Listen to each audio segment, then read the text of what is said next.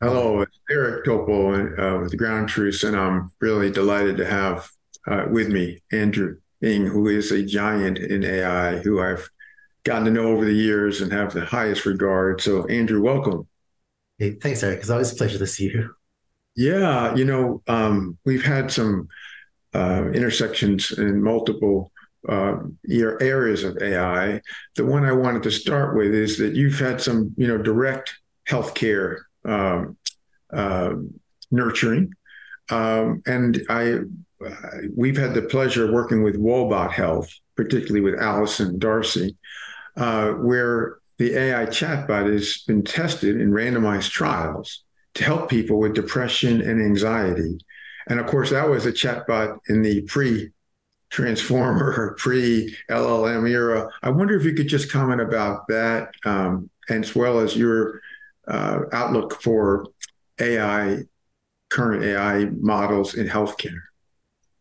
So, Alison Darcy is brilliant. It's been such a privilege to work with her over the years. One of the exciting things about AI is a general purpose technology. So it's not useful for one thing. And I think in healthcare and more broadly across the world, we're seeing many creative people use AI for many different applications.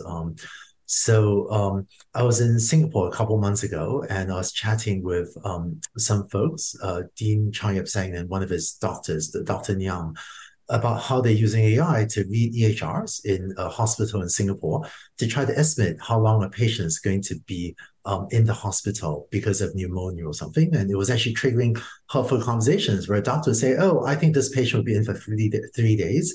But the AI says, "Nope, I'm guessing 15 days." And this triggers a conversation where the doctor takes a more careful look. And I thought that was incredible. So all around the world, many innovators everywhere finding very creative ways to apply AI to lots of different problems. I think that's super exciting. Oh, it's extraordinary to me. I think Jeff Hinton has thought that this is the most important application of current AI is in the healthcare medical sphere. But I think what the range here is quite extraordinary. And one of the other things that you've been into for all these years with Coursera, starting that, and all the courses, deep learning, AI, is democratization of knowledge, education in AI. Since this is something like all patients would want to look up on whatever GPTX about their symptoms, different than, of course, a current Google search. What's your sense about the ability to use generative AI in this way? I think that instead of seeing a doctor, also a large language model, right? What's up with my symptoms? I People are definitely doing it, and there've been anecdotes of this, maybe saving a few people's lives even. And I think I think in the United States we're privileged to have some would say good, some would say terrible, but certainly better than many other countries' healthcare system. And I feel like a lot of the early go-to-market for AI-enabled healthcare may end up being in countries or just places with less access to doctors. There are definitely countries where you can either decide, do you want to go see if someone falls sick, you can either send your kid to a doctor or you can have your family eat for the next 2 weeks, pick one. So with families made these impossible decisions, I wish we could give everyone in the world access to a great doctor. And sometimes the alternatives that people face are pretty harsh. So there, I think any hope, even the very imperfect hope of an OM. I know it sounds terrible. It will hallucinate. It will give bad medical advice sometimes, but is that better than no medical advice? I think there's really some tough ethical questions are being debated around the world right now. Those hallucinations or confabulations, won't they get better over time? Yes. So yeah, I think OM technology is advanced rapidly. They still do hallucinate. They do still mix stuff up. Uh, but it turns out that I think people still have an impression of LM technology from 6 months ago, but so much has changed in the last 6 months. So even in the last 6 months, it's actually much harder now to get an LM, at least many of the public ones offered by large companies. It's much harder now compared to 6 months ago to get it to give you deliberately harmful advice. Or if you ask it for detailed instructions on, how to commit a crime, 6 months ago, it was actually pretty easy. So that was not good. But now it's actually pretty hard. It's not impossible, and I actually ask LMs for strange things all the time just to test them. And yes, sometimes I can get them when I really try to do something inappropriate, but it's actually pretty difficult. But hallucinations is a different thing where um, LMs do make stuff up, and you definitely don't want that when it comes to medical advice. So it'll be an interesting balance, I think, of when should we use web search, for trusted authoritative sources. So if I have a sprained ankle, hey, let me just find a web page on how trust from a trusted medical authority on how to deal with sprained ankle. But there are also a lot of things where there is no one web page that just gives me an answer, and then is an alternative for generating a novel thing that's unique to my situation. In non-healthcare cases, this has clearly been very valuable in just the healthcare, given the criticality of human health and human life. I think people are wrestling with some challenging questions, but hallucinations are slowly going down. Yeah. Well, hopefully they'll continue to improve on that. And as you pointed out, the other guardrails so will help. Now, that gets me to a little over a month ago, we were at the TED AI program, and you gave the opening talk, which was very inspirational. And you basically challenged the critics of the negativism on AI with three basically issues about amplifying our worst impulses, taking our jobs, and wiping out humanity. And it was very compelling. And I hope that that will be posted soon. And of course, we'll link it. But can you give us a skinny of your antidote to the doomerism about AI? Yeah, so I think AI is a very beneficial technology. On average, I think it comes down to, do we think the world is better off or worse off with more intelligence in it, be it human intelligence or artificial intelligence? And yes, intelligence can be used for nefarious purposes, and it has been in history. I think a lot of humanity has progressed through humans getting smarter and better trained and more educated. And so I think on average, the world is better off with more intelligence in it. And as for AI wiping out humanity, I just don't get it. I've spoken with some of the people with this concern, but their arguments for how AI could wipe out humanity are so vague that they boil down to it could happen. And I can't prove it won't happen any more than I can prove a negative like that. I can't prove that radio waves being emitted from Earth won't cause aliens to find us and space aliens to wipe us out. But I'm not very alarmed about space aliens. Maybe I should be. I don't know. And I find that the harms, there are real harms that are being created by the alarmist narrative on AI. One thing that was quite sad was chatting with, there are now high school students that are reluctant to enter AI because they heard it could lead to human extinction, and they don't want any of that. And that's just tragic that we're causing high school students to make a decision that's bad for themselves and bad for humanity because of really unmerited alarms about human extinction. Yeah, no question about that. You had I think, a very important quote: "Is AI is not the problem; it's the solution." During that, and I think that gets us to the recent flap, if you will, with OpenAI that's happened in recent days, whereby it appears to be the same tension between the techno optimists, like you and I would say, versus the effective altruism camp. And I wonder what your thoughts are regarding. Obviously, we don't know all the inside dynamics of this, with probably the most publicized interactions in AI that I can remember in terms of its intensity, and it's not over yet. But what were your thoughts about as this has been unfolding, which is, of course, still in process? Yeah, honestly, a lot of my thoughts have been with all the employees of OpenAI. These are hundreds of hardworking, well-meaning people that want to build tech, make it available to others, make the world better off. And then out of the blue, overnight, their jobs, livelihoods, and their levers to make a very positive impact to the world, to the world was disrupted for reasons that seem vague, and at least from the silence of the board, I'm not aware of any good reasons for really all these wonderful people's work and then livelihoods and being disrupted. So I feel sad Mm, that this happened to mm. deserve. And then I feel like OpenAI is not and is not perfect. No organization in the world is, but frankly, they've really moved AI forward, and I think a lot of people have benefited from the work of OpenAI, and I think the disruption to that as well is also quite tragic. And it and this may be we'll see if this turns out to be one of the most dramatic impacts of unwarranted doomsaying narratives causing a lot of harm to a lot of people. But we'll see what continues to emerge of the situation. Yeah, I mean, I think this whole concept of AGI, artificial general intelligence, and how, the it gets down to this fundamental assertion that we're at AGI, the digital brain, or we're approximating, or the whole idea that the machine understanding is at unprecedented levels. I wonder your thoughts, because obviously there still is the camp that says this is a stochastic parrot.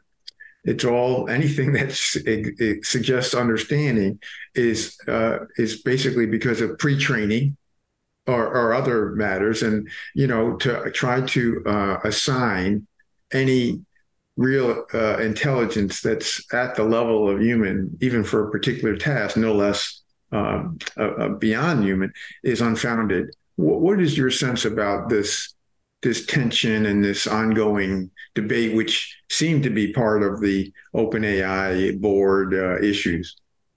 So, not sure what was happening at the OpenAI board, but the most widely accepted definition of AGI is AI that could do any intellectual task that the human can. And I do see many companies redefining AGI to be other definitions. So for the original definition, I think we're decades away. We're very clearly not there. But many companies have, let's say alternative definitions. And yeah, if you have an alternative definition, maybe we're there already. One of my economist friends looked at one of the alternative definitions. He said, well, for that definition, I think we got AGI 30 years ago. So, and and looking on the more positive side, and I think, one of the signs that the companies reach AGI, frankly, would be if they're a rational economic player, they should maybe let go all of their employees that do mainly intellectual work. So until that happens, I just don't. Um, not to joke about it, because that would be a serious thing, but I think we're still many decades away from that original definition of AGI. But on the more positive side, in healthcare and other sectors, I feel like there's a recipe for using AI that I find fruitful and exciting, which is it turns out that jobs are made out of tasks.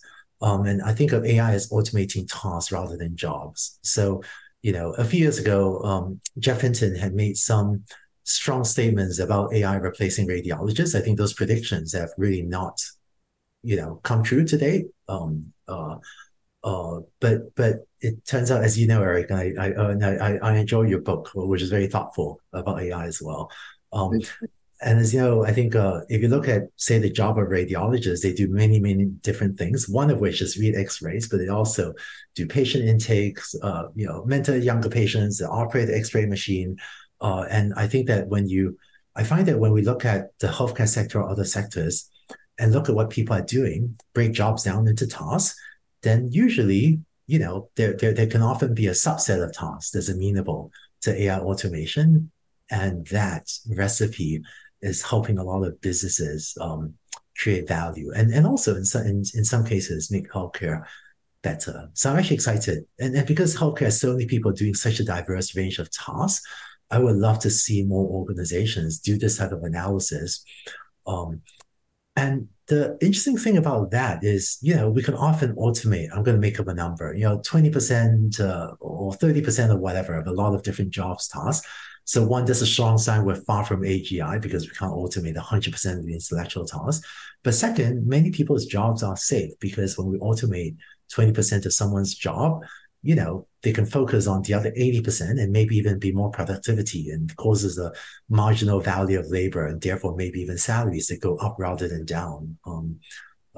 So and actually, recently, a couple of weeks ago, a few weeks ago, released a new course on Coursera, generative AI for everyone, where I go deeper into this recipe for finding opportunities. But I'm really excited about working with partners to go find these opportunities and go build to them. Yeah, I commend you for that because you have been for your career democratizing the knowledge of AI, and this is so important. And that new course is just one more example. Everyone could benefit from it. Getting back to your earlier point, just because in the clinician doctor world, the burdensome task of data clerk function of having to be a slave to keyboards and entering the visits and then all the post-visit things. Now, of course, we're seeing how synthetic notes and all this can be driven through an automated note that is not involving any keyboard work. And so, just as you say, that comprises maybe 20-30% of a typical doctor's day, if not more. And the fact is that change could then bring together the patient and doctor again, which has been a relationship that suffered because of electronic records and all of the data clerk functions. That's just I think, a great example of what you just pointed out. I love Andrew's letters, which you publish, which, as you mentioned, one of your recent posts was about the generative AI for everyone. And in those, you recently addressed loneliness, which is, as you know, associated with all sorts of bad health outcomes. And I wonder if you could talk about how AI could help loneliness. Yeah, so this is a fascinating case study where so AI Fund, we had wanted to do something on AI and relationships, kind of romantic relationships. And I'm an AI guy. I feel like, what do I know about romance? And if you don't believe me, you can ask my wife. She will confirm I know nothing about romance. Um, but we're privileged to partner with the former CEO of Tinder, Renata Nyborg, who knows about relationships in a very systematic way, far more than anyone I know. And so working with her with a deep expertise about relationships, it turns out she actually knows a lot about AI too. But then my team's knowledge about AI, we're able to build something very unique that she launched, called that she announced, called Mino. And I've been playing around with it on my phone, and it's actually a remarkably interesting, remarkably good, I think, relationship mentor. Frankly, I wish I had Mino, back when I was single, to have asked my dumb, questions to. And I'm excited that maybe AI. I feel like tech maybe has contributed to loneliness. I know the data is mixed. That social media contributes to social isolation. I know there are different opinions at different types of data, but this is one case where hopefully AI can clearly not be the problem, but be part of the solution to help people gain the skills to build better relationships. Yeah, no, it's really interesting. Here again, the counterintuitive idea that technology could enhance the human bonds, which are all too short, that we want to enhance, of course. You've had an incredible multi-dimensional career. We talked a little bit about your role in education with the founding of the massive online courses, but also with Baidu and Google, and then, of course, at Stanford. You've seen the academic side. You've seen the leading tech titan side, the entrepreneurial side with the various ventures of trying to get behind companies that have promise. You have the whole package of experience and portfolio. How do you use that now going forward? You're still so young, and the field is so exciting. Where do you try to just cover all the bases, or do you see yourself, changing gears in some way because you have had a foot in every aspect? Oh, I really like what I do. I think these days I spend a lot of time, AI Fund builds new companies using AI, and Deep Learning.ai is an educational arm. And one of the companies that AI Fund has helped incubate does computer vision work, Landing AI. We actually have a lot of healthcare users as well using. Mm-hmm. But and I feel like with the recent advances in AI at the technology layer, things like large language models, like I feel like a lot of the work that lies ahead of the entire field is to build applications on top of that. In fact, a lot of the media buzz has been on the technology layer, and this happens every time there's technology change. When the iPhone came out, when we shifted to the cloud, it's interesting for the media to talk about the technology. But it turns out the only way for the technology suppliers to be successful is if the application builders are even more successful because they've got to generate enough revenue to pay the technology suppliers. So I've been spending a lot of my time thinking about the application layer and how Mm. to help either myself or support others to build more applications.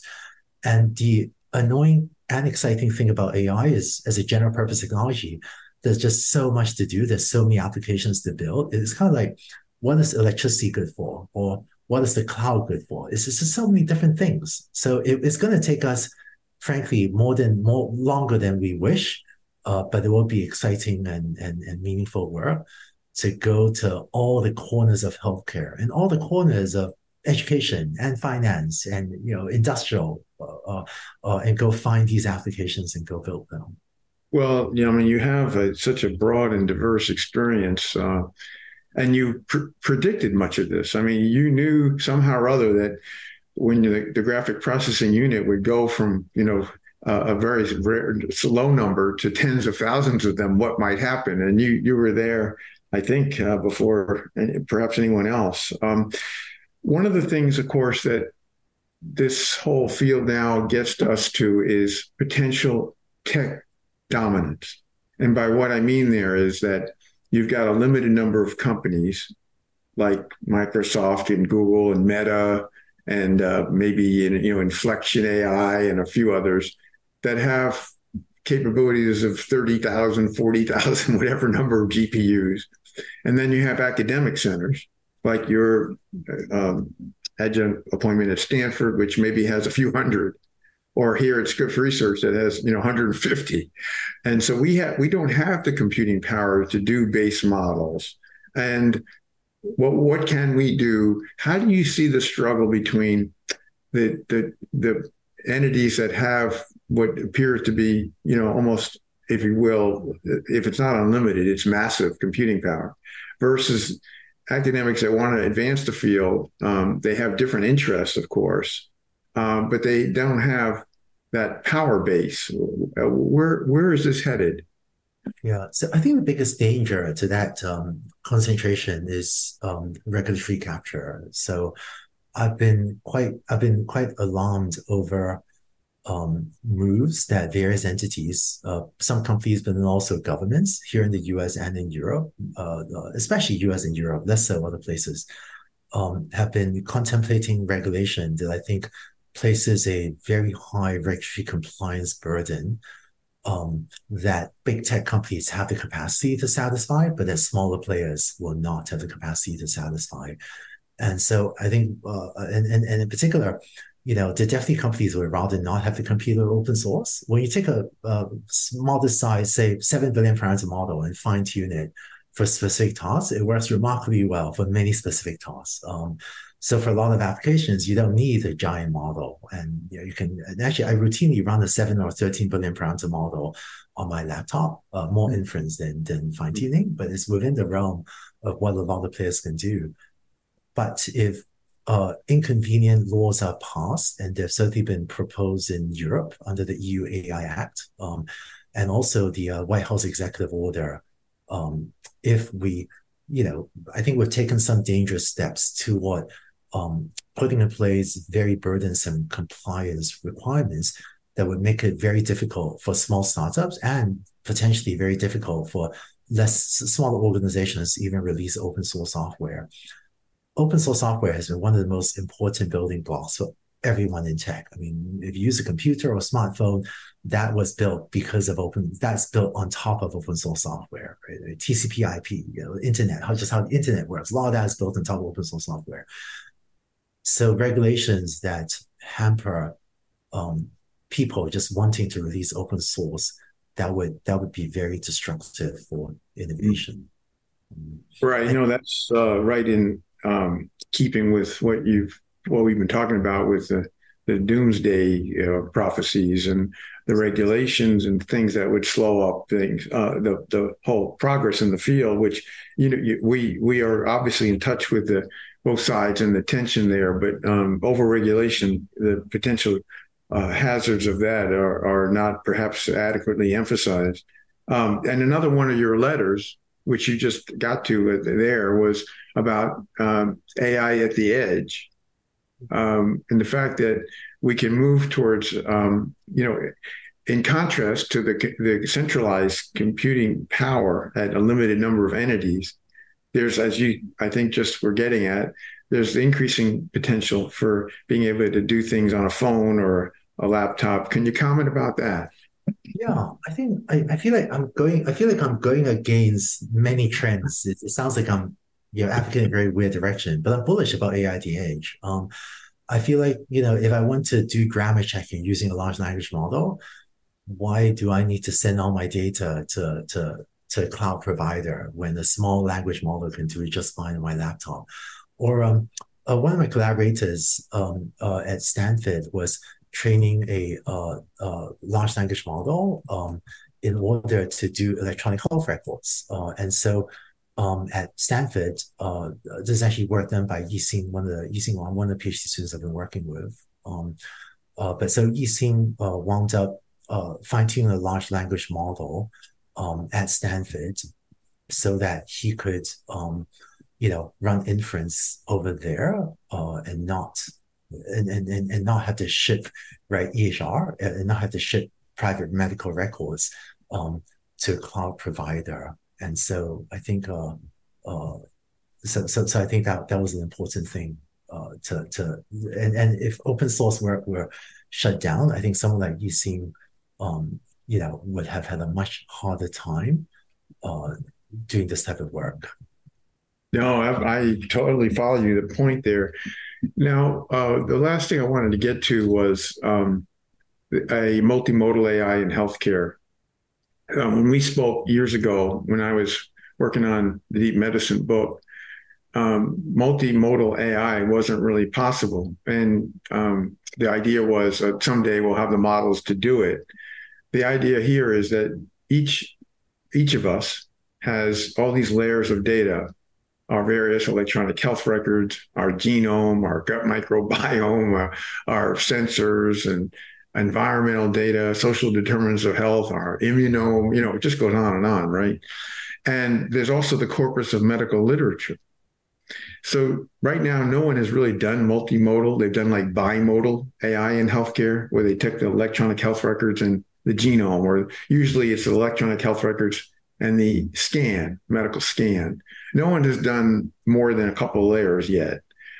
And the question I have is, it seems like that's imminently going to be accomplished. And then let's then get to, will there be a virtual health coach? So unlike these virtual coaches like Wolbot and the diabetes coaches and the hypertension coaches, will we ultimately have, with multimodal AI, your kind of forecast on that, the ability to have feedback to any given individual to promote their health, to prevent conditions that they might be at risk for having later in life, or help managing, all their conditions that they actually have already been declared. What's your sense about where we are with multimodal AI? I think there's a lot of work to be done still at unimodal, a lot of work to be done in text. LangAI does a lot of work on images, and maybe not to talk about Yixing Jiang's work all the time, but just this morning I was chatting with him about he's trying to train a large transformer on some time series other than text or images, and then some of my collaborators at Stanford, Jeremy Irvin, Jose, kind of poking at the corners of this. But I think a lot of people feel appropriately that there's a lot of work to be done still in unimodal, so I'm cheering that on. But then there's also a lot of work to be done in multimodal, and I see work beyond text and images. Maybe genome, maybe some of the time series things, maybe some of the EHR specific things, which maybe is kind of text but kind of not. I think I don't know. It was just about a year ago that ChatGPT was announced. So who knows? Just one more year of progress. Who knows where we'll be? Yeah, well, we know there will be continued progress, that's for sure. And hopefully, as we've been discussing, there won't be significant obstacles for that. And hopefully, there will be a truce between the two camps of the doomerism and the optimism, or somehow we meet in the middle.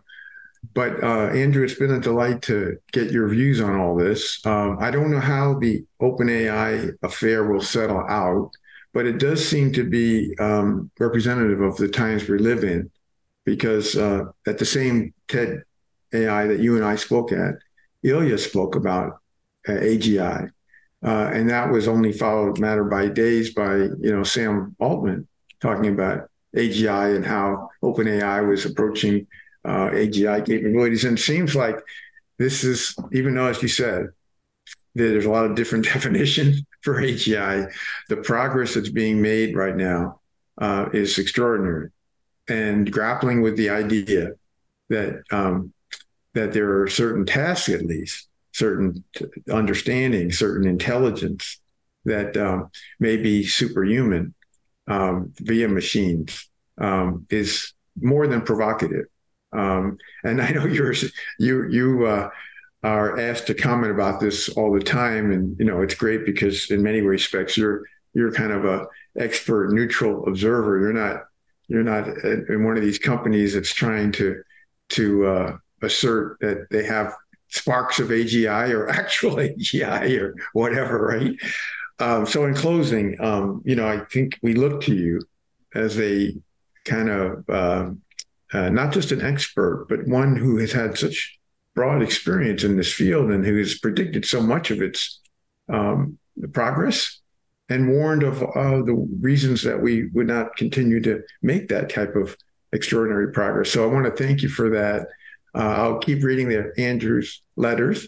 I hope everybody does. As many people as possible should attend your generative AI for everyone course. And thank you for what you've done for the field, Andrew. We're all indebted to you. Thank you, Eric. You're always so gracious. It's always such a pleasure to see you and collaborate with you.